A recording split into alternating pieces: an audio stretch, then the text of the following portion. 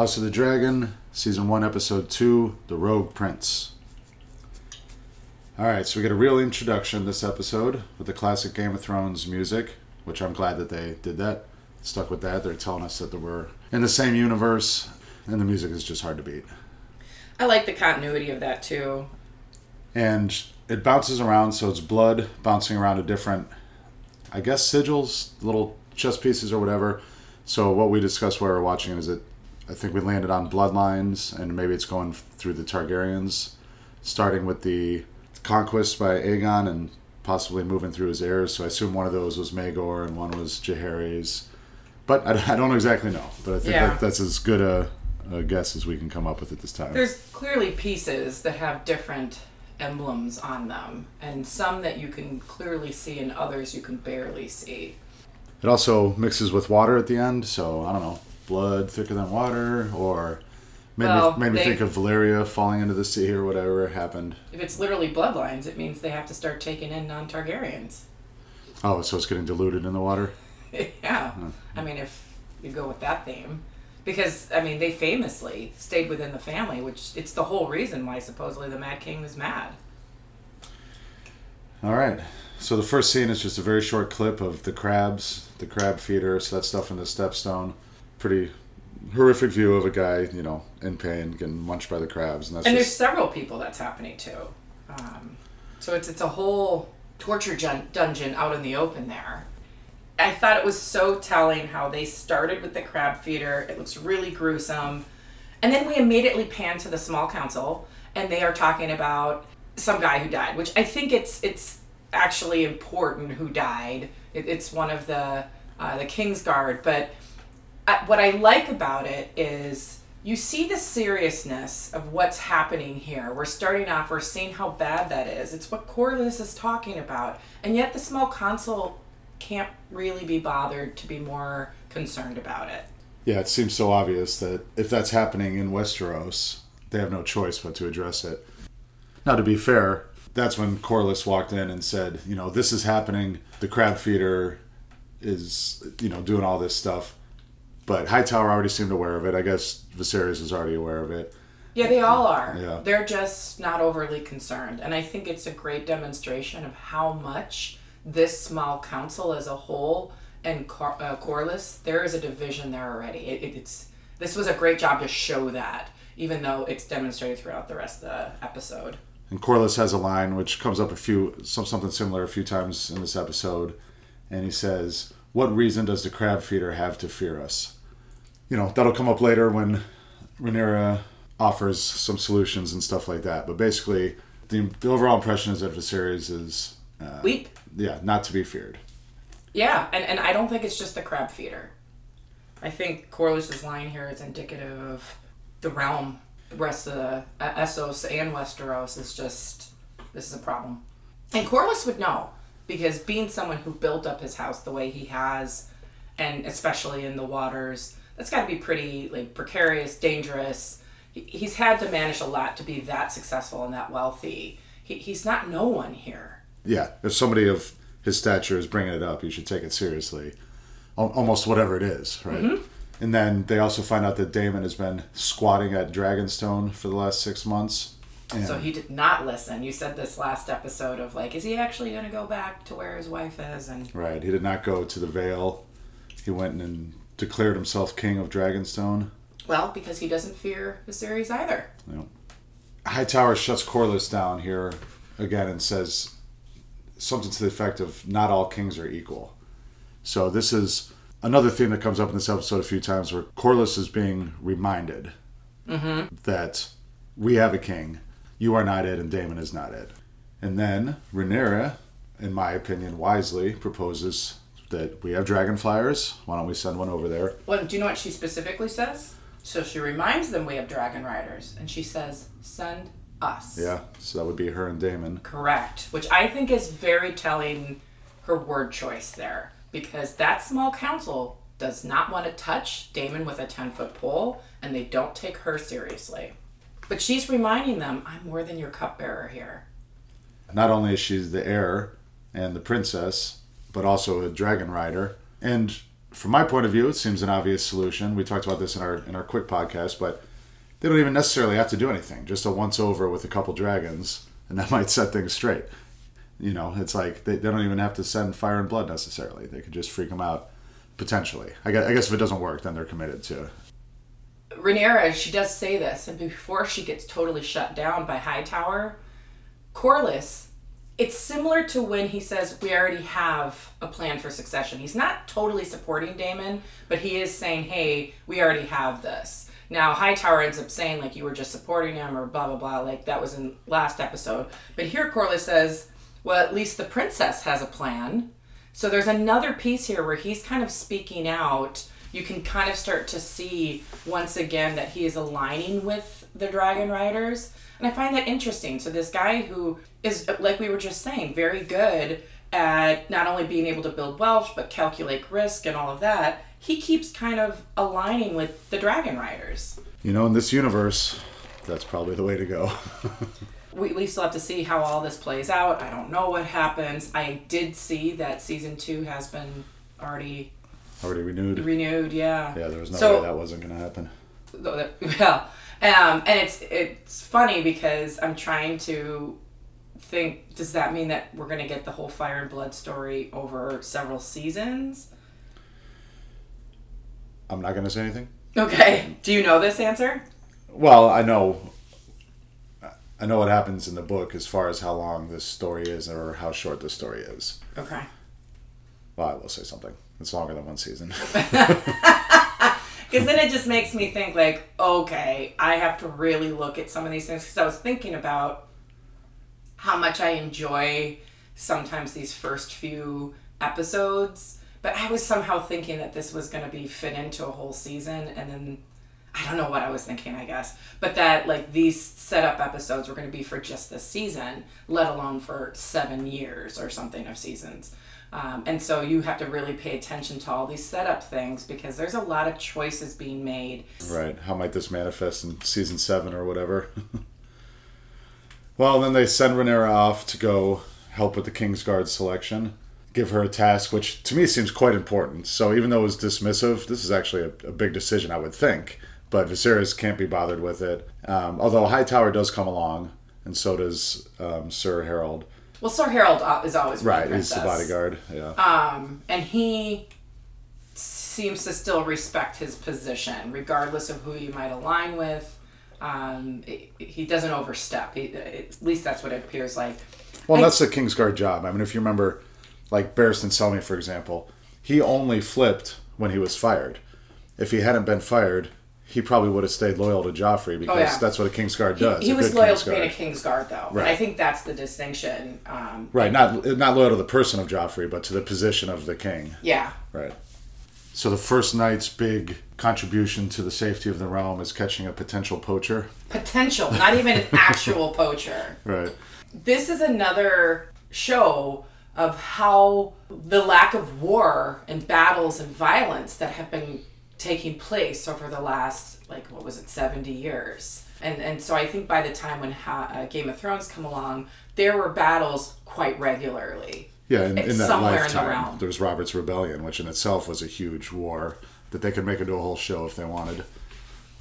Right. Given Westeros is so big and the houses and just the discontent that can happen, there's skirmishes all over the place, and it's commonplace. So it's not hard to find seasoned warriors, where here it's such a different take of what we were used to when Game of Thrones starts. Like, basically all the people we're introduced to have battle experience. Ned, Robert, all of this, and not just from that one war, right. Multiple ones. And they're also like great warriors.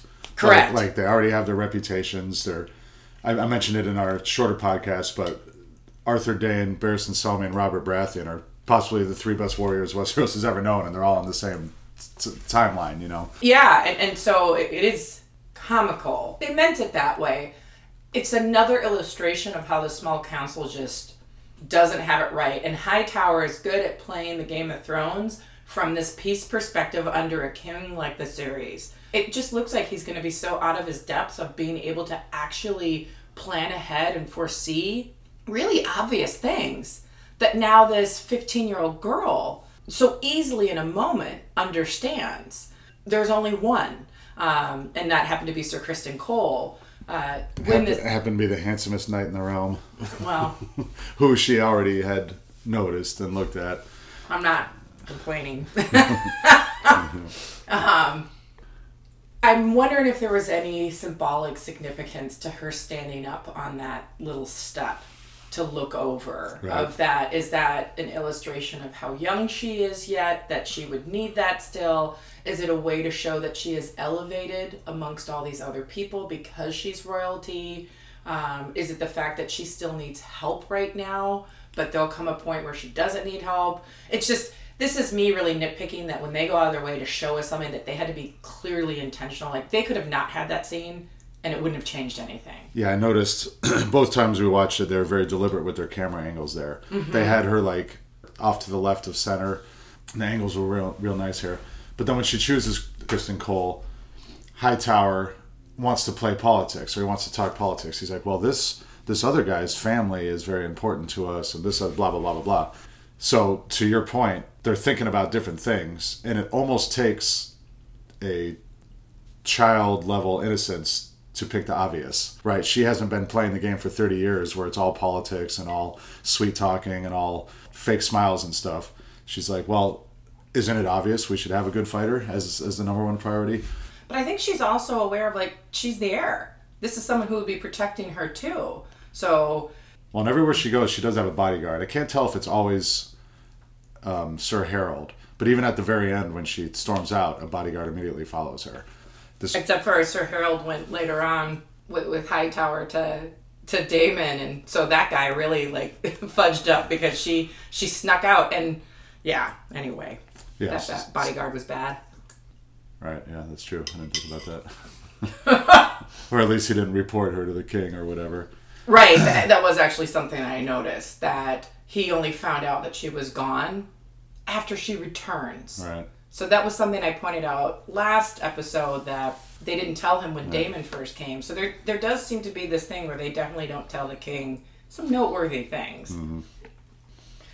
So Hightower is doing his thing. I also think he is trying to wield and manipulate Rhaenyra here. He is trying to still control her, and she has nothing of it. He's all about the gentle nudges and suggestions. Much different than Corlys, who says directly what he wants. And we can talk about that later with the marriage stuff. But also they made it a point to show Rhaenys was watching all this happen. Yes. So 2 times it showed her from across the room watching. Hard to know the exact significance of what they were trying to show with that. I'm just trying to remember, but it's not like you just see random people, even from high houses, around for a lot of royal duties. She's not interfering, but she's allowed to be there and watch, and clearly other people would know that and could take note of that. All right, next scene is Viserys with his model, his model city, which has developed in the last 6 months. I did wonder if the introduction was the same model city, shown from a different angle. But regardless, Alicent is there, and we can see that over the last 6 months, their relationship has progressed to be more comfortable with each other. And he drops that figure, she picks it up. So definitely some symbolism in there. Speaking of symbolism, at the end of the first episode, he nicks his finger on the Iron Throne, and now we see his finger has a bandage on it, and it remains this visual reminder of the injuries he is sustaining from being a ruler on the throne, literally and figuratively.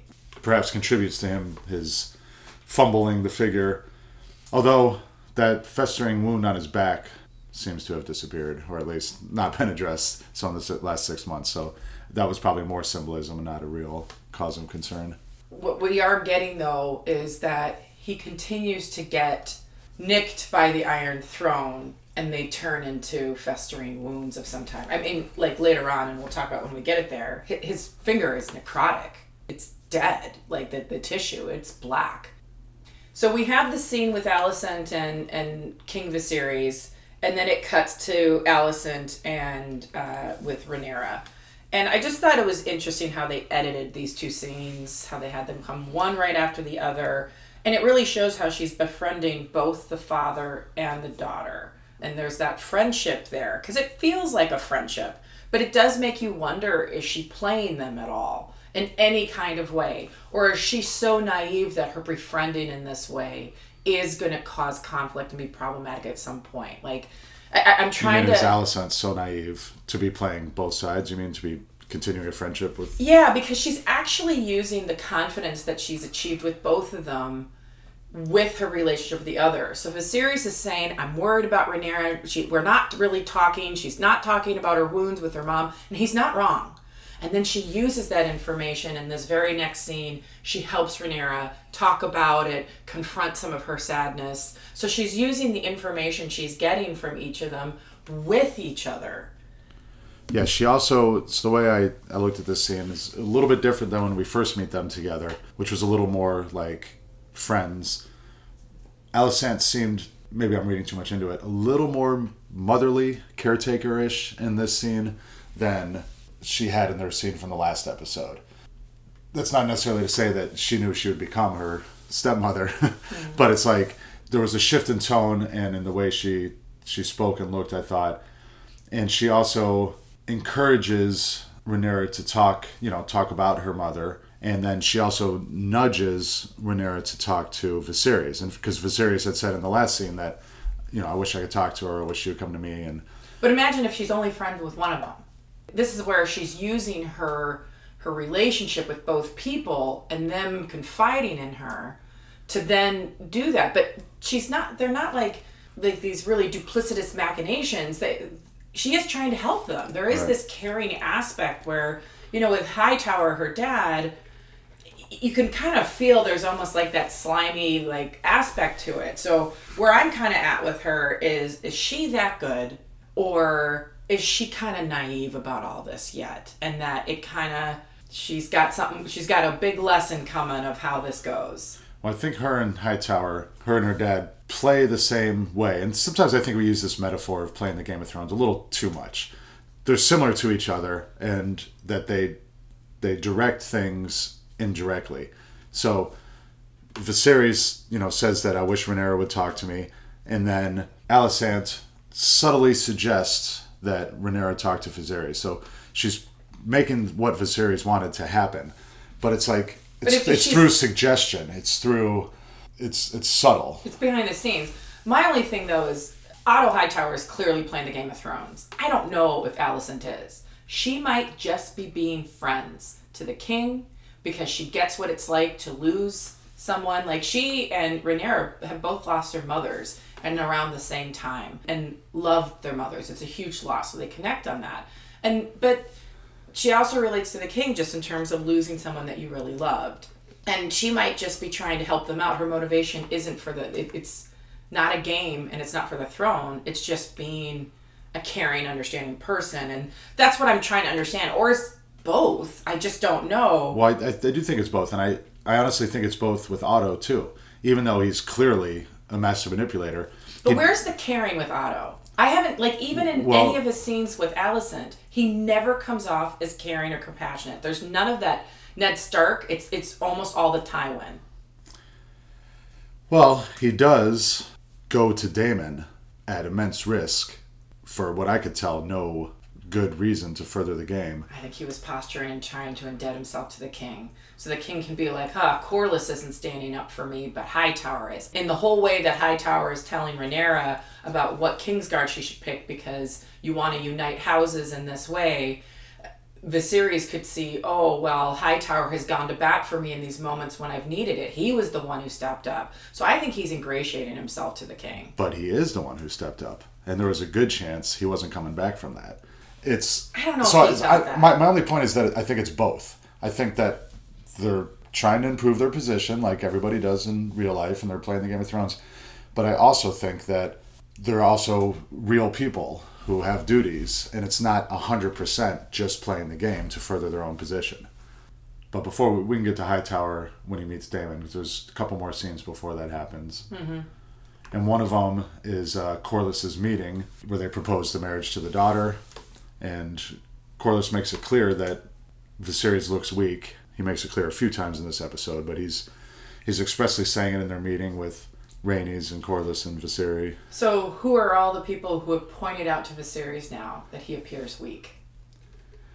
Well, Corlys times 5. Mm-hmm. And maybe Daemon. And Daemon specifically says, because you're weak. That's when they were fighting in episode 1. So again, notice how people are aligning in the groups that they fall in.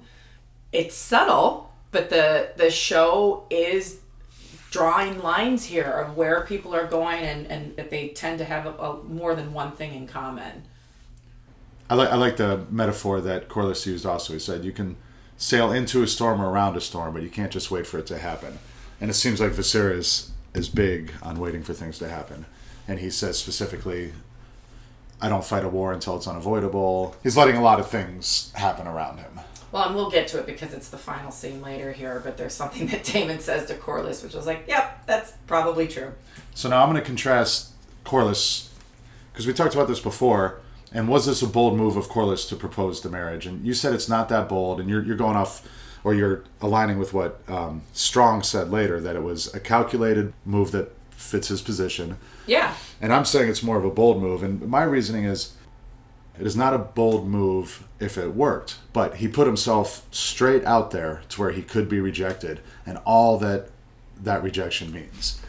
Now, what else he could have done, or what I think about what a Hightower or like a Tyrion Lannister or somebody like that might have done, is had somebody else suggest the marriage, plant a third person in there to kind of whisper it into Viserys' ear, and then if it gets rejected, he doesn't lose face. You know, it's just like, he can still be pissed, it could still be whatever, but he doesn't directly go to the king and get shot down and then have to now stand up for himself or prove his worth, or et cetera, et cetera. So I think it was a bold move. And Corlys, especially in the second time through that I watched it, he is too aggressive.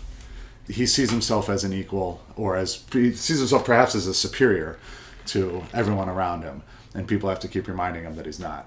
But that was my take on this scene here. I do wonder, though, you could be right with that, and I think we have to see. I haven't really, that's not what I've taken from it. What I've kind of taken from it is that, not that I agree with this overall mentality in general, but he comes from a very, very powerful land of Valyria, and a very, very powerful house from there. And that he even points out that his house was even more powerful than the Targaryens.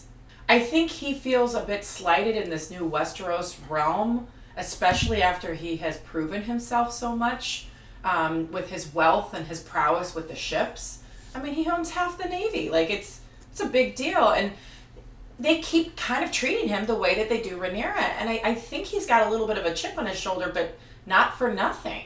And so even though he keeps getting put in his place, I think it's from being put down and ignored for a lot of his life. And I think he's kind of just getting tired of it. And you speaking about his quote about a storm, he's heading it straight on by suggesting this match. Right. Yeah, he's earned his ego. It's just a personality difference. And this might all work out for him in the end, right? But he's just one of the more aggressive... Or it might work out with other people better. Right. But he may even be superior to the king in every way. He's just not the king. And in this world, that matters. But he does have a chip on his shoulder, that's for sure. And then we cut to dinner with Rhaenyra and Viserys. And she says, at the small council meeting today.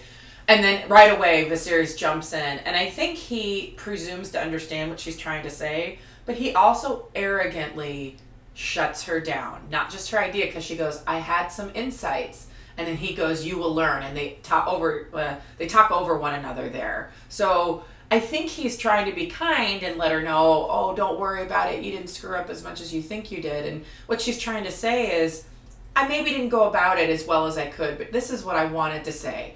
And he doesn't view her that way at all. He's not giving her any space to be anybody but a silly little cupbearer. So yes, that happened. But before that, they start discussing briefly the mother, Emma, and he says, I regret that we haven't talked about that over the last 6 months. But she brought it up first. She brought it up first, right. And where I'm going with this is that this was that Hightower nudging, suggestive approach that Alicent plants in her head that gave her, like, this is what Viserys wanted. He wanted to discuss this, but he didn't know how to bring it up and was too scared or whatever. He'd rather face the Balerion and the Black Dread than talk to his daughter. So Alicent nudges Rhaenyra to do it, and Rhaenyra does it. So this is, I just like the contrast between how the Hightowers operate and how Corlys operates. But yes, you are right that she gets shut down for her suggestion at the small council meeting, which again seemed like a pretty solid suggestion to me. All right, next scene. Going back to that symbolism of the cut up hand and the maggots chewing on the dead skin. Whether this actually leads to something, like if something's gonna happen to him the way it happened to the Hound, where he got sick and fell, or the way it happened to Khal Drogo, how a little cut turned into what ultimately killed him, or if it's just pure symbolism, we don't know at this point. But they're laying it on thick with all these cuts and things. And I remember in Game of Thrones and in the book series, they talked about the Mad King constantly had scabs because he was nicking himself all the time. And they make a point to say that about the Mad King. And here we're seeing Viserys. He tells us that his back wound in episode 1 is from the throne. We see him nick his finger. Now we see it's become necrotic. So this just makes me wonder, is this kind of the way that... And I might really be reaching here, and I know that. But their way of showing that when someone's not very adept at some of this, that they really struggle and tend to nick themselves with the power of being a ruler and getting infected. So we're taking this as symbolic. So you don't think any of these festering wounds are going to send him into a fever pitch and kill him? Or do you think that might happen? I'm just asking. I know what's going to happen, but I'm asking your prediction. I believe that he's going to die by the hands of another human, and not... even if it's through dragon or something. Okay. Not necessarily I think that, but I think it's going to be a human in some sort of way, and not an infection. So these are symbolic wounds. Yeah. So he brings up with the Maester and with Hightower that Corlys proposed this marriage. Otto points out that she is young, so he's very subtly coming up with a reasonable objection. I thought it was interesting how he initially brings this up, and Hightower's immediate response is, well, that's a matter for the small council. And then Viserys is like, yep, and that's exactly what I'm doing right now. But yet it is still not a small council meeting. Right, it is only 2 of them. It's the very thing that Hightower says what it should be, and then goes along with it when he's now included. So I thought that was kind of an interesting way that's like, okay, now I'm okay with it. This small council is divided, because then he goes yet again to Strong and discusses it again separately. So this is... these people are not all on the same page. Or Viserys is doing this on purpose, with at least some awareness that people are going to speak to him in different ways, especially depending on the setting. Were I him, I would probably do it that way too. People are much better in private conversation. I really agree, actually, especially on something like this. But now the Grand Maester... Sorry, did you have more to say there? Oh, I was just going to comment that there was a lot of eye contact and glances between the Grand Maester and Hightower here, where I felt like I was picking up on a closeness between Hightower and the Grand Maester in the first episode, and I feel like it's definitely here. The fact that they're both here in this particular scene, but also how they look at each other at different moments where it's not that hidden. So if the series wanted to see it, he could easily see that. But these two are buddies, Hightower and the Grand Maester. But the Grand Maester did point out a strength of marrying Corlys' daughter, which is that it would heal the wounds from the Great Council, where the queen that never was overpassed. Mm-hmm. So this would be a way to address that. So they did take opposite sides of the pro-con argument. Isn't it interesting that the Maester talks about healing wounds? Yeah, well, yeah. Mm-hmm. Nailed it. I also wonder, too, that it's to your point of being in the background of the manipulations and being more subtle, that if the Grand Maester does not point out something that obvious, it will show so clearly where he's aligned and where he stands and how biased he is. So this allows him to still appear somewhat objective, even if he may not be. Well, now here's a masterful nudge from Otto. He says, to be compelled to marriage for duty's sake. I can't even imagine. I lost my wife too. So he's really laying it on there. Like, it's funny, we do these reviews, we watch these shows closely. Had we not been doing this, I might not have caught that, how subtly they're doing it. Like, these are smart writers, and they're giving a lot of faith to the viewers to be able to pick this stuff up. But I bet a lot of viewers don't catch this kind of stuff, and that's why these kind of podcasts are popular and stuff. There's just a lot in here, and you have to actively watch it to catch it all. But yeah, so that's, I keep using this word nudge to describe what the Hightowers do, but it's just so suggestive, and it's just, I like watching them play it, because the actors have to be a certain way, the writing has to be a certain way, it has to be on point for you to see what's happening. All right, and then Viserys meets with Lena. I think I think Lena. it's Lena. All right, we're going to go with Lena. So they have their little discussion, and it is a little bit awkward to watch. You know, she's a child, he's an adult. In the book, he's only, I think, 30. So this actor's probably closer to 50, right? So it's... In real life? Yeah, how do you think the actor is? Not 50. Well, let's look it up. We looked it up. He is 49 years old, the actor. So you really notice that age contrast. And the way it's filmed, you're supposed to, I believe, notice the age contrast. She's she's a lot smaller than him. Yeah. But I really liked the way... She's angelic. She's got this angelic, childlike... Yes, she looks very pure, innocent. You know, I got to say, with these Velaryons, they look really good with their... Corlys with his dreads, his white dreads, and... I was noticing, like, just the hairs and the wigs. Also with Rhaenys, her hair, because it kind of comes up, but it kind of has this almost crown throne-like element. But then even the beautiful waves of Lena, like, I really noticed their hair and their costuming. There's an opulence to it. Yeah, it's so easy when we talk about the plot and the story and everything to kind of forget to mention the sets and everything, but it looks so good. The show looks so good, But I mean this specifically in the show of their house, even compared to the Targaryens of Viserys, Daemon, Rhaenyra. They're missing a little bit of Corlys's family has. Well, Corlys is... Oh, right. So I was going to say Corlys is black and his children are mixed race, but then you mean even Rhaenyra has her hair done up extra. Rhaenys. Yeah. Yeah. Right. I'm noticing them, but I'm not noticing other people as much. Right. Like their house in particular, I'm noticing more. Even the actual over the king and his family. So they look regal and powerful and noticeable. Very much so. And even how all the different actors are portraying their characters. I'm noticing that, like, just the way that they hold themselves, their tone of voice. It just says something, I guess, a little bit of how they conduct themselves. No, and the Queen That Never Was looks every part she would if she were the queen that was. You know, like she's always wearing that blue outfit, her hair is all done up, she postures and walks powerfully. Which is interesting because she might have actually really been the best person for the job, and yet was never really seriously considered. And talk about a chip on your shoulder. We're talking about that for this house here with Corlys, but... knowing I would have been so much better at this, and yet... Well, she does have a chip on her shoulder, and we'll get to that in the next scene, but I still want to talk a little bit about this scene with Lena and Viserys. So one, I really liked where she recited what her dad told her to say. It was clear that it went from conversational to memorizing lines and reciting them, which I just thought was good acting. And I also liked how Viserys asked, what did your mother say? Knowing that a father and a mother were probably going to give different advice here. One thing I think of note, I don't know if this is going to come back in any way. It just speaks to the lore in some ways, but one of the main dragons is still alive somewhere. Yeah, Vhagar. Vhagar, the dragon, still lives. So I do want you to bookmark this particular scene. And I may or may not tell you why later. Depends on what happens. But they make a point where she's not just saying, oh, you were the last dragon rider of Balerion. Or, like, they're talking about, like, one of the big dragons. One of the biggest that ever lived. Of how Aegon conquered, right? Am I remembering the big three here? I can't remember if Vhagar was an original ridee of one of the sisters. Let's look it up on Google.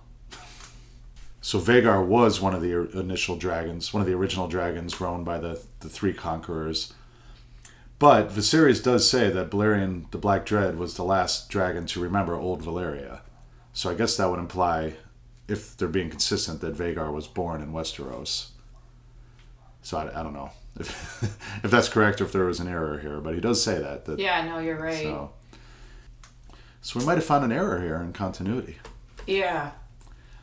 So I'm being careful with what I say. So this conversation is relevant. It is different than what happens in the books, but Vhagar...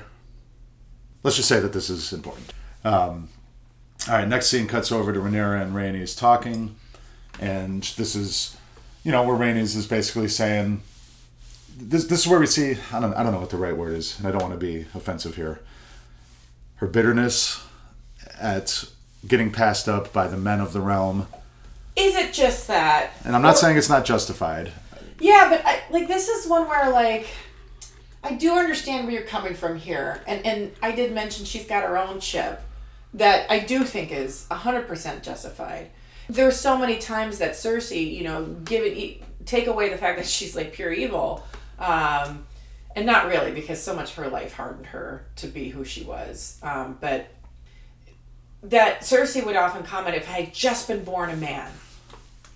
And I think Rhaenys is another example of someone who is very cunning and smart, knows how to play, would be good at this job, but she wasn't born a man. And it just must be so infuriating. So there is that piece. But I also think, and she says it here in this scene, I'm going to have the guts to tell you what nobody else will. Yeah. I am going to be more honest. And this is something to be respected, especially to a potential future ruler or someone who has power, is that I will be the one to tell you the truth, even when it does not benefit me to tell you that. She's not ingratiating herself here with Rhaenyra. There's a little snarkiness going on here, but she is honest when Rhaenyra snaps back of does it bother you? And she's like, of course it does.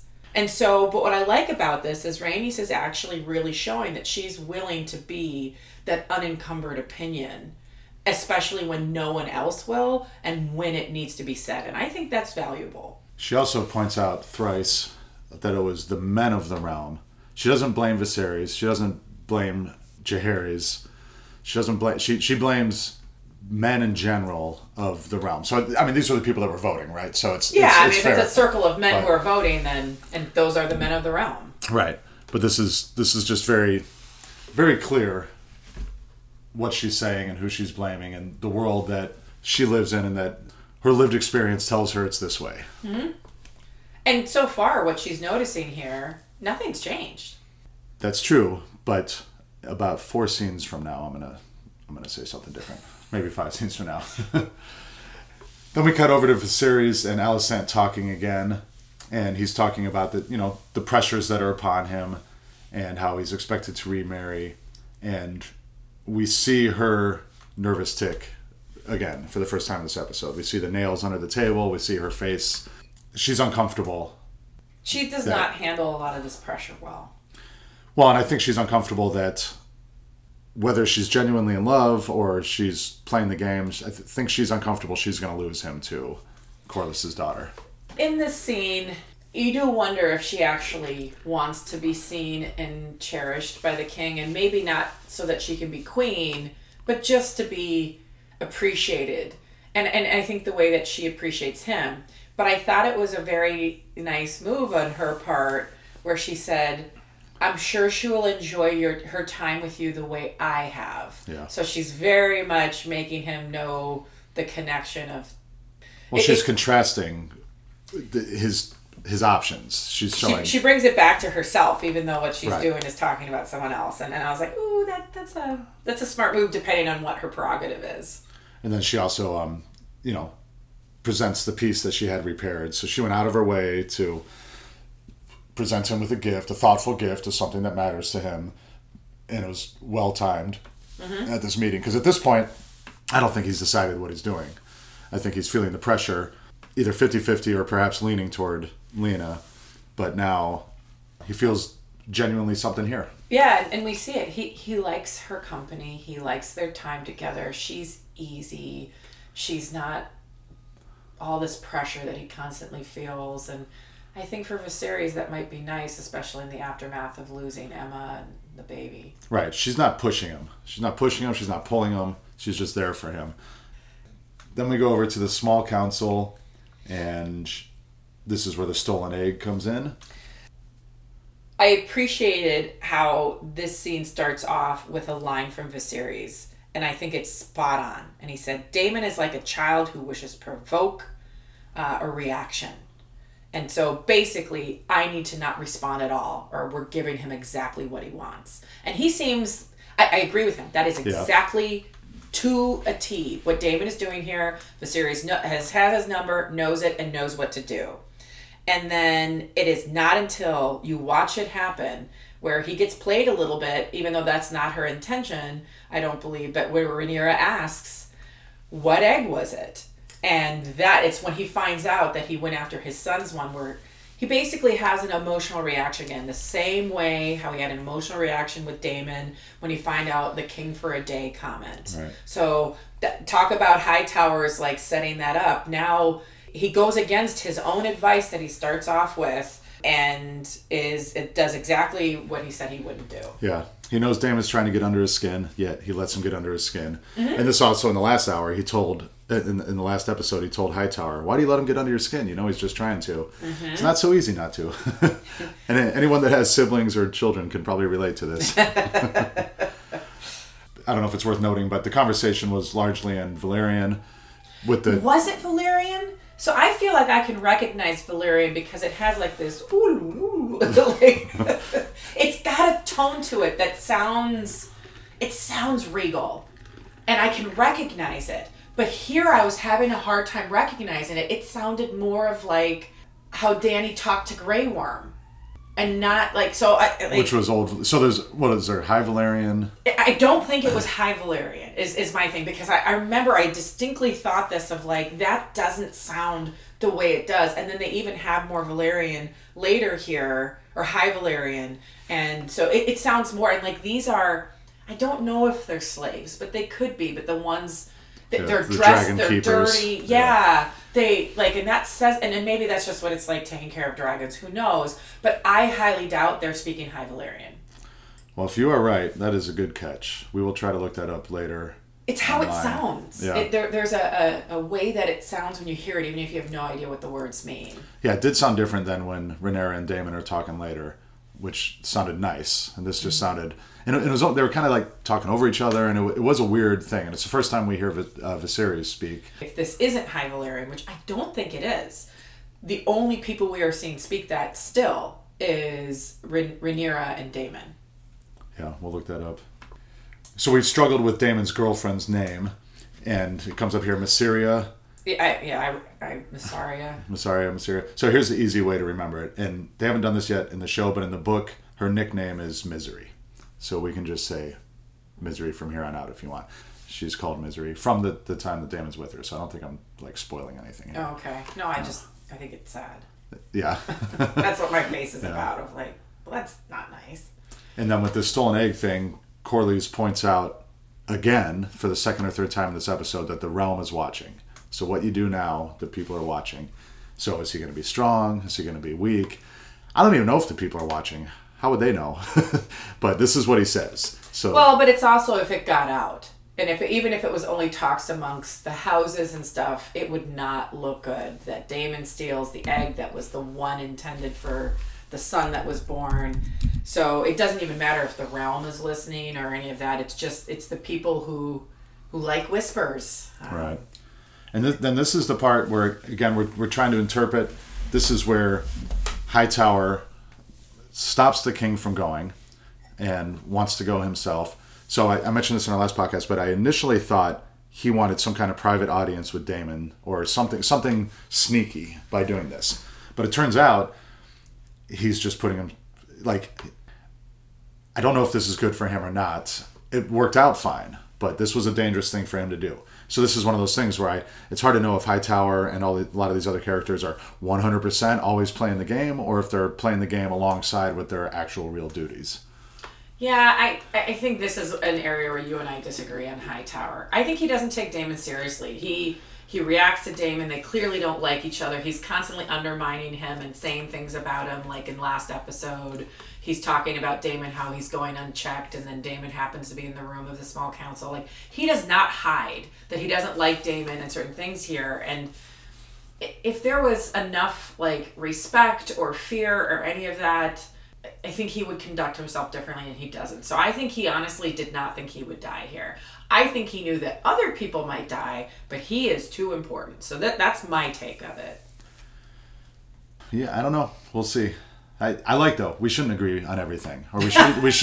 It's just like real life.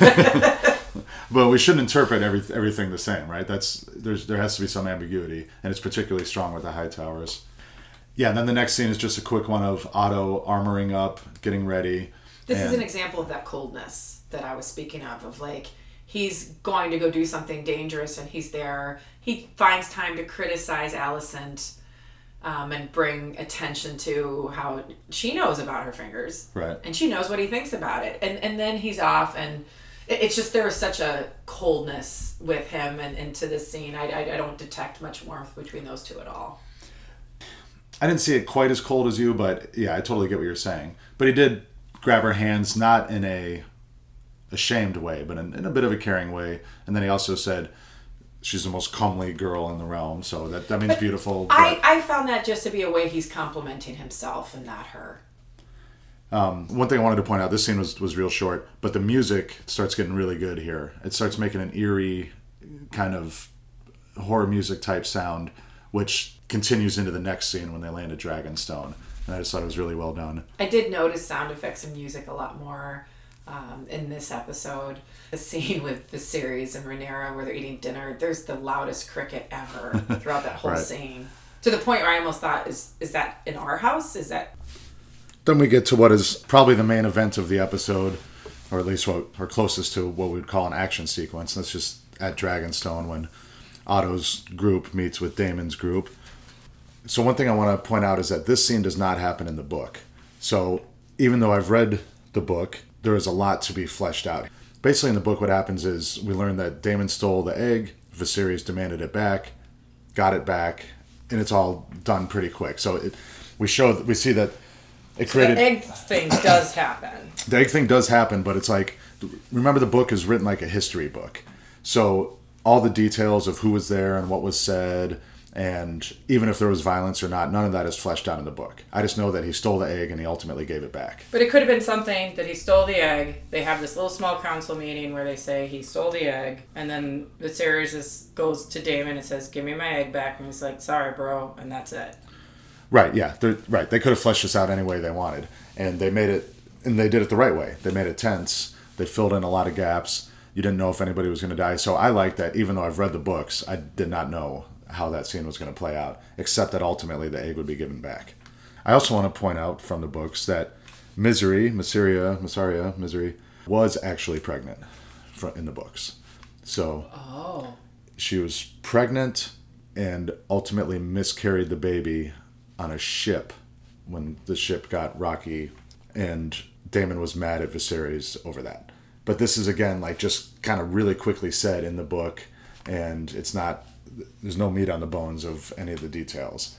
So that's an interesting change, and I guess we just, go right into that discussion, how Misery didn't know that he said she was pregnant and that they were supposed to get married. So Daemon's making all this stuff up for... what do you think, his reasoning? I think he was just going off half-cocked with stealing the egg and with saying that they're going to get married and he's going to take the ways of old Valyria and have a second wife, just because that does not go down well in Westeros. So this is just more of the attention-seeking. Oh, he's using he knows where to stick the knife in. So that's what I think those things are. And it's what we kind of talked about in our first impressions episode, where he's not really considering his impact on other people of these tactics that he's doing. Like, I think he stole the egg, and I think he was purposeful in stealing the egg, knowing it would get their attention. I don't know if he knew how much it would hurt.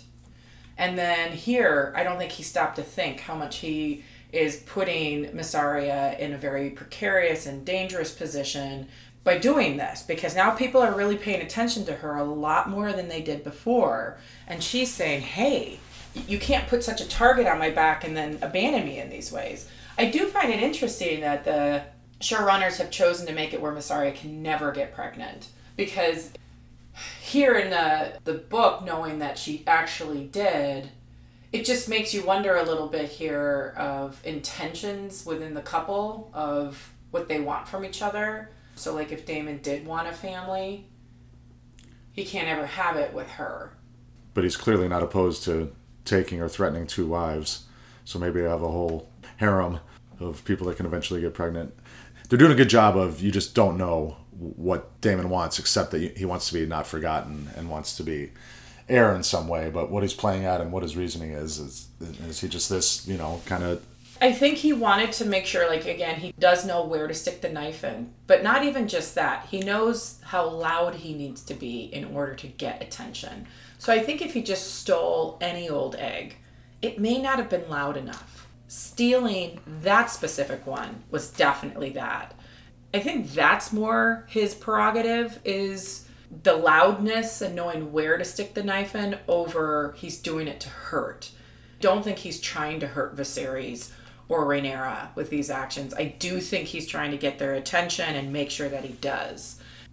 The way that the scene concludes, he clearly did not care that much about having the egg. The egg was just an instrument to get their attention, to bring about this meeting or some sort of clash of some sort of way. But it wasn't about the egg. And he says, "Where's my brother?" or "Where's the king?" or whatever he says. This is where Otto lies. And Otto says, "The king would never lower himself to a meeting like this." He called it a mummer's farce. Right. Suggesting that it was the king's idea for the king to not come. But as we know, it was Otto who told him not to come. When he said that, it shows the camera goes to Sir Harold. Yeah, I noticed that too. Because Sir Harold knows the truth of it. So Otto's lying here, perhaps to cause further dissent between Daemon and Viserys, because Viserys would have gone had Otto not intervened. Really quick, speaking of the egg, I didn't catch it the first time we watched it, like where it stood out to me, but the second time I was like, holy shit, he brought the egg with him. Who would do that in this? Oh, so he's ready to give it up? Yes. Yeah. Because think about it, in this time and age and what's happening here, why would he bring it? It is a priceless piece here. He never intended to keep it. That's why he brings it. He's casually bringing this egg to this meeting, and if it was really important to him, that thing would be hidden inside Dragonstone. Also, when he's talking to Rhaenyra, and as you said in our first podcast, and I don't know how much I want to talk about it again because we talked about it there, but you were completely correct to say that she called him out on his BS and said, "You're going to have to kill me because this is the logical conclusion of the things that you're doing," and he doesn't do it. The way it was filmed and the way he was looking and stuff on our second watch, it didn't look to me at all like he was ever going to do it. Like he doesn't look threatening. He's not facing her. He's not standing over her. He's kind of like shied away from the beginning of the conversation. I almost took it that he was frustrated that he got called out this soon with the game, because it means he can't play that same hand or strategy anymore, because Rhaenyra at least knows. I don't know if the rest of them could all hear this exchange, but he knows that she knows that he's not really after it then, or her, or the throne. So he can't go about posturing in that way because he brought it to a head. She met him where he was. Yeah, he's like I don't know what the right analogy is, but he's just a kid who keeps trying to do things, keeps trying to be annoying and poke people, but he's never really getting what he wants. Why do we always use the example of a kid who likes negative attention? Because he's petulant. That's the best word for him. He's just petulant. He is like a child, yeah. But then when Rhaenyra shows up on the dragon, which was filmed very nicely with the mist and everything, we get... It was filmed nicely. I almost thought it was that dragon that Viserys was talking about. Oh, Vhagar. Yeah, and I was like, oh my god, this is epic. Like, the old big dragon. And but we get the first scene of two dragons together that square off on either side of each other. So it didn't look particularly like vicious or anything, but you could see Daemon's dragon eyeballing Rhaenyra's dragon as he flies in, and they line up on opposite sides of the bridge looking at each other. So this is just, I think, some foreshadowing of dragons being on opposite teams here. And they also look very different from each other that I like. So Daemon's dragon is nicknamed the Bloodworm. So he's long and red. He's got a long neck. He doesn't look particularly muscular or armored, I guess, compared to Rhaenyra's dragon, which is like gold and has thick-looking scales and everything. Syrax, right? Yeah, one is Syrax and one is Caraxes. When dragons eventually fight, if that happens, it's nice that they're not just clones of each other. There's different styles of dragons. There are also two indications in the scene, one with Daemon and his dragon and one with Rhaenyra and hers, how they're, and this is similar from Game of Thrones with Dany and her dragons, that there's a connection between them, like similar to like a dog and its owner, of how they are protective. But what I think is different with these dragons is that they are perceptive and like connected to their owner. Not just that they happen to be around and can perceive a threat, but that it's almost like if the dragon rider feels threatened, then the dragon is already there and knows what to do. There's a symbiosis of some type there, because it's not until the small council people who came to confront Daemon pull their swords that you see Daemon's dragon start to get agitated. And then when Rhaenyra lands, and Hightower is trying to strong arm her yet again in this episode. He does it. He tries several times. He fails each time. That's what I like about Rhaenyra a little bit. Is each time in her own way. She picks her Kristen Cole, and but she came to this meeting. But he tells, I think, Sir Kristen Cole actually, please get the princess and protect her. And she goes, "Be careful, my lord," something along that. Like, my dragon is very protective of me. So my dragon startles easily when I'm something like that. But so that's the second time where we're like, the dragon isn't getting anything yet, but I think she's telling the truth, but she's also saying, you got nothing on me with that, which again is kind of my ongoing point of how can you not take her more seriously. Something that happens right before Rhaenyra comes, just speaking about Daemon's character and Sir Kristen Cole here. Daemon does this reminds me of just like men's locker room crap of, we all know that Daemon knows who Sir Kristen Cole is. Right. And yet he calls him by the wrong name on purpose.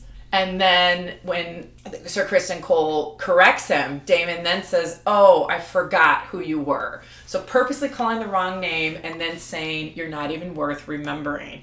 And Kristen Cole comes back with, "I'm sure you remember when I took you off your horse." So he is standing up to Daemon. And if you look at Daemon's reaction, Daemon kind of smiles. I think he appreciates and respects how Sir Kristen responded to him, because basically Sir Kristen does exactly what Hightower does not. He does not let it look obviously under his skin. And I think Daemon almost enjoyed that and had some respect for him from that. Cole could have had a better line than he did. He should have said, "Oh, did I hit you too hard?" Yeah, that would have been better. Yeah. And then in the book, when they fight, it doesn't happen like in the show exactly. So Cole beats him in the joust, just like in the show. But then they fight later in the melee, rather than because Daemon is mad that he lost the joust. And then Cole beats him in the melee by using his Morning Star to knock the sword out of his hand, to knock Dark Sister out of his hand. So it's roughly the same thing, but both fights were clean in the book. They were tournament fights, which Cole won both times. They didn't seem very clean in the show. Right, yeah. They were going for dirtier and grittier in the show. We were talking about Daemon and Rhaenyra, how she confronts him and brings to a head his actions and what he's doing. Daemon says, this is one of those things where, if you pay very close attention to what actually is said and done and what is not. So this is one where you can definitely tell how people can be led one way, but it's not really what is going on. Daemon says that Rhaenyra comes and she's like, "You're in my ancestral seat here. You're not supposed to be here." And he says, "This isn't yours until you come of age." Implying that he'll give it up. Yeah. He's just, he is reminding her it's not actually yours yet, but it is Viserys. So her main point of that, but what he's saying is, well, it's not yours yet, so I haven't taken it from you. Yeah. I've taken it from your dad, but not you, which I think is significant. And I also, Rhaenyra very quickly picked up on the fact that Daemon's girlfriend wasn't pregnant, that Mysaria. It was a very astute, given everything that's going on, how she quickly noticed that and kind of called him out and being like, "Look." And that conversation was in Valyrian, or at least not in English, and Mysaria could speak it. She could understand it. So she speaks either high or low Valyrian or whatever they were talking in. All right, anything else to say about this scene? I do think Rhaenyra rightly claims that she prevented bloodshed. We talked about this in our last podcast, but Otto's plan, again, no matter how many knights you have, it doesn't matter if Daemon has a dragon, if there really is going to be fighting. So only her showing up prevented that, if it was going to go that way. So other things might have prevented it, but if there was a fight, it doesn't matter how many knights Otto had. All right, so then we cut over to Viserys is admiring the new chess piece that Alicent had repaired for him. And then he goes to talk to Lionel Strong. Mm-hmm. So this is his third small council meeting that is separate from the rest. And Lionel Strong seems very sensible, very good advisor. Advises him to marry Laena, which of course we know he isn't going to do. It seems right now that Lionel's a good guy for the king to lean on. Yeah, and the difference between Strong here and the Grand Maester, who both offered very sensible, logical ways to interpret him marrying Laena, the Maesters seemed more like, I gotta say this because I have to kind of thing, where Strong really came off and evaluated in a certain way here. It felt like a very fair and honest interpretation, which is exactly what Viserys wanted. Right. And isn't it funny that he gets what he wants and then he goes against the fair and honest feedback? And it was during the scene where it really became clear to me that I don't think Viserys really likes his cousin or Lord Corlys. And he says, I felt the gaze of Lord Corlys on my back all this time. And part of me is just wondering, how true is that? I don't think it's not true, but I don't think it's as foreboding as the way Viserys makes it sound. One of them calls Corlys envious in this meeting. I can't remember which one, but I have in my notes that calls Corlys envious. And from this, I just got that he doesn't really like Lord Corlys. So he doesn't really want to be attached to that family or deal with them or whatever. And it just, I feel like how this episode ends, that Viserys is now just making decisions based on what he wants, what matters to him, his own feelings, and really just not the realm. All right, and then Viserys and Rhaenyra meets again. And this is actually, we talked about the music a little bit ago, but this was a moment where I know in the Game of Thrones, some of the characters got their own music. I wouldn't be shocked if Rhaenyra gets her own music, but this was a time where the music sounded kind of epic when she's coming back to the castle and right before they meet. And I remember being like, ooh, that would be really awesome if that's her music. Yeah, and they have a nice heart-to-heart about their mom. And one thing I noticed here on the second viewing is that Viserys says more than once, so he's upset that she went to Dragonstone. He says, "You're my only heir." Mm-hmm. And then he says he won't replace her as heir. Mm-hmm. So he brings this up a few times this episode. So it's not just that you're my heir, and then if something happens to her, it goes to Daemon. It's you're my only heir. And he then proceeds to say that we need to strengthen the line. And it did make me wonder, did her impulsivity of doing something potentially dangerous here prompt him to get on this marriage thing to strengthen the line? Not to supplant her, but just to add more backups. So a lot of times they call it the heir and the spare, and then maybe a couple extras. Now let me ask you, if he does have a male heir with Alicent, what do you think he's going to do? Do you think he's going to replace... So I believe that is going to happen, because what a way to make this story interesting and bring it to that place. I mean, it makes this more of a story. I don't believe Viserys. I'm seeing him make decisions based on what he wants and where he's at. And he already says this episode that he'd rather face Balerion the Black Dread. I think he's going to lose his nerve. We're already seeing him lose his nerve. The crown is very heavy for him. I think he will end up going along with what all the men of the realm want, what it seems like everyone else seems to know except for these two. So you think Rhaenys is right in her assessment? Yeah, I do. And I do think he's going to end up having a son. I mean, this I don't know. You do, I do not, but... I ain't saying shit. All right, and then one other part of this conversation is that Viserys emphasizes that he doesn't want them to be estranged, and Rhaenyra reassures him that she understands that he has a duty to remarry. So she's thinking, obviously, not Alicent. I think she is thinking anybody but her best friend. Like, literally. I think it's so absurd to her that he could ever choose her 15-year-old best friend, that she feels so safe in her support and her words that it just never occurs to her that he would do something like that. Like, he would know better. And she, of course, doesn't know they've been hanging out and meeting and stuff. So, right. Yeah. Which there's that betrayal, then, of how far back this really goes for both her father and Alicent. All right, and then the last scene is at the small council where he announces who he's going to marry, catches people off guard, upsets Corlys and Rhaenyra. Well, and look at who leaves the small council when he drops this bomb. And I only say that because I don't know how often people leave the small council. I'm sure that they do, and things can get heated. But 2 people actually leave the room, which I feel is symbolic. I've been trying to make ties to lines being drawn and where people go. And I've been, like, throughout all this episode, I've been talking about lines being drawn where we've got Daemon, Rhaenyra, and Lord Corlys all kind of together here, and how they keep kind of getting singled out and not a part of these other groups. And this is yet another example of that division and where the lines are, because Lord Corlys gets up and walks out, and then Rhaenyra walks out. And I feel like that's symbolic of, like, the furthering division here that's happening between these various players and what's going on. And then finally, the closing scene is Corlys recruiting Daemon essentially to go fight in the Stepstones. I liked this scene. It seemed a very in tune move for Lord Corlys here, because now he realizes no one's going to listen to him at the small council. No one really cares about his alliance enough other than just blind loyalty. And he's got to look out for his house here again. He does not want to be crippled by losing these shipping lanes in terms of wealth, but he also feels the need to remind people of his worth because they clearly have forgotten.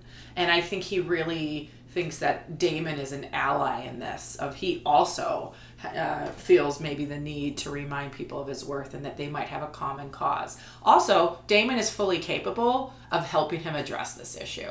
And Daemon doesn't care about pissing off the king or going against rules. So they can go fight the crab feeder together, and then the king could say, I never ordered this. They acted without my authority. And Daemon is clearly the best choice for him to ally with. He brought it to the king a couple times, got shot down. And Daemon needs something to do. He can't just sit in Dragonstone all the time because he's going to cause problems. Well, and I think Daemon knows this because Lord Corlys requested Daemon. Daemon went to Lord Corlys' house. Lord Corlys did not go to Dragonstone. So the fact that Daemon could be summoned and go do this says something. And I agree. I think Daemon knows he's getting restless. He needs something. I brought this up earlier or hinted at this, but Daemon makes the comment, the king or my brother was never very good at that. And then Lord Corlys goes, at what? And he goes, being king. And I think that's a very telling statement there. Yeah. And we spend a lot of these episodes kind of criticizing Viserys, but I don't know if that's quite right. And as far as compared against other kings, he doesn't seem that bad. You know, he's soft and he's... But, I mean, are we talking best of the worst then, though? Well, right. He's better than Maegor, better than Robert, probably. Oh, yeah. Robert was awful. So Robert didn't act like king at all. Right. But at least Robert kept his hands off and let other people do stuff, for better or worse. But I think that was a problem because some of the people he let do stuff really did a bad job. Right. But Robert did reign over 17 years of peace until he died. But whatever, it doesn't matter. The point is that whether Viserys is a bad king or not, he's certainly perceived that way. And I did also like in the last scene at the small council and in this scene that Corlys has to be reminded that Viserys is king, Corlys is not. Mm-hmm. And I like that Daemon said, you know, I can talk about my brother this way, but you can't. So Daemon and Viserys, despite all, still have this this complicated brotherly love. Yeah, I agree. You've mentioned a little bit about Lord Corlys, a little bit that needing to be checked, and that's probably true. And I don't think Viserys is that bad. It's just his move of picking Alicent, that's bad, and so I'm going to really hold judgment for that. It doesn't seem a very strategic move in any way, except for to the High Towers and to the crown. But, like, you already have your hand as the High Tower. High Tower's whole advice about choosing for the Kingsguard, you want as many families ingratiated to. He's already got the High Towers with him being hand. So it's just showing the rest of the realm how they're buddy-buddy. But he knew he was going to hurt his daughter, and then he does it anyway. I get why he doesn't give in to Daemon most of the time, even though other people don't respond to that. But I do think the way he responds with Daemon, though, is the way he is with a lot of other things, and he's just very avoidant. And that it's kind of what we were talking about with the Lord Corlys when he's talking about the storm. Viserys really is waiting for the storm to come.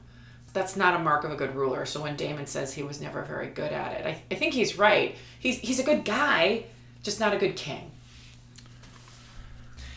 Game of Thrones seems to have like skin affliction things. So at least in Game of Thrones, we have grayscale as the skin affliction, and it does play a big role in the show for a couple different characters, but in the show and book, definitely for Stannis' daughter. So I just think grayscale, there's that. But then we get a few shots of the crab feeder here, and there's definitely some skin thing going on. Skin and mask. Like, it looked like one of the Sons of the Harpy type masks, and his skin's all fudged up. Yeah, that's true. So I was curious of like, okay, what is this? And I'm always trying to, apply meaning here, but I just thought that was an interesting thing because it's not like just some guy feeding people to crabs. It's some guy who's got some serious affliction going on and feeding people to crabs. All right, so that's our review of Season 1, Episode 2 of House of the Dragon, The Rogue Prince. Last thing I'll say is that this story is going to be very hard to adapt. So far, they're 2 episodes in, they're doing a good job, but trust me when I say this is a complicated and tough story. So I hope they do a good job. How many seasons do you think it'll be? They got material for a lot of seasons. Okay. And one thing that worries me is that they're going to condense it. They've already done 2 time jumps in 2 episodes. So how many time jumps are they going to have to do to tell this story? We'll see. But so far, so good. Oh, we rated the first episode. I think this was better than the first episode. I'd give it a 9.5. There's almost nothing I didn't like, except for the fact that they forgot that there was a dragon where Daemon was. I mean, it's still early, so they have to do setup. And it wasn't the most amazing episode to me, but I am trying to be fair to good directing and music and acting and editing, like all the things that go into it. I mean, there's some that are just so amazing. So when I say, like, I'm trying to remember what we said around for episode 1, but I'm putting these around like a 7-8 range, which is a really good rating for me. So like if I go for, I guess maybe 7 last week, and I'll give this one an 8.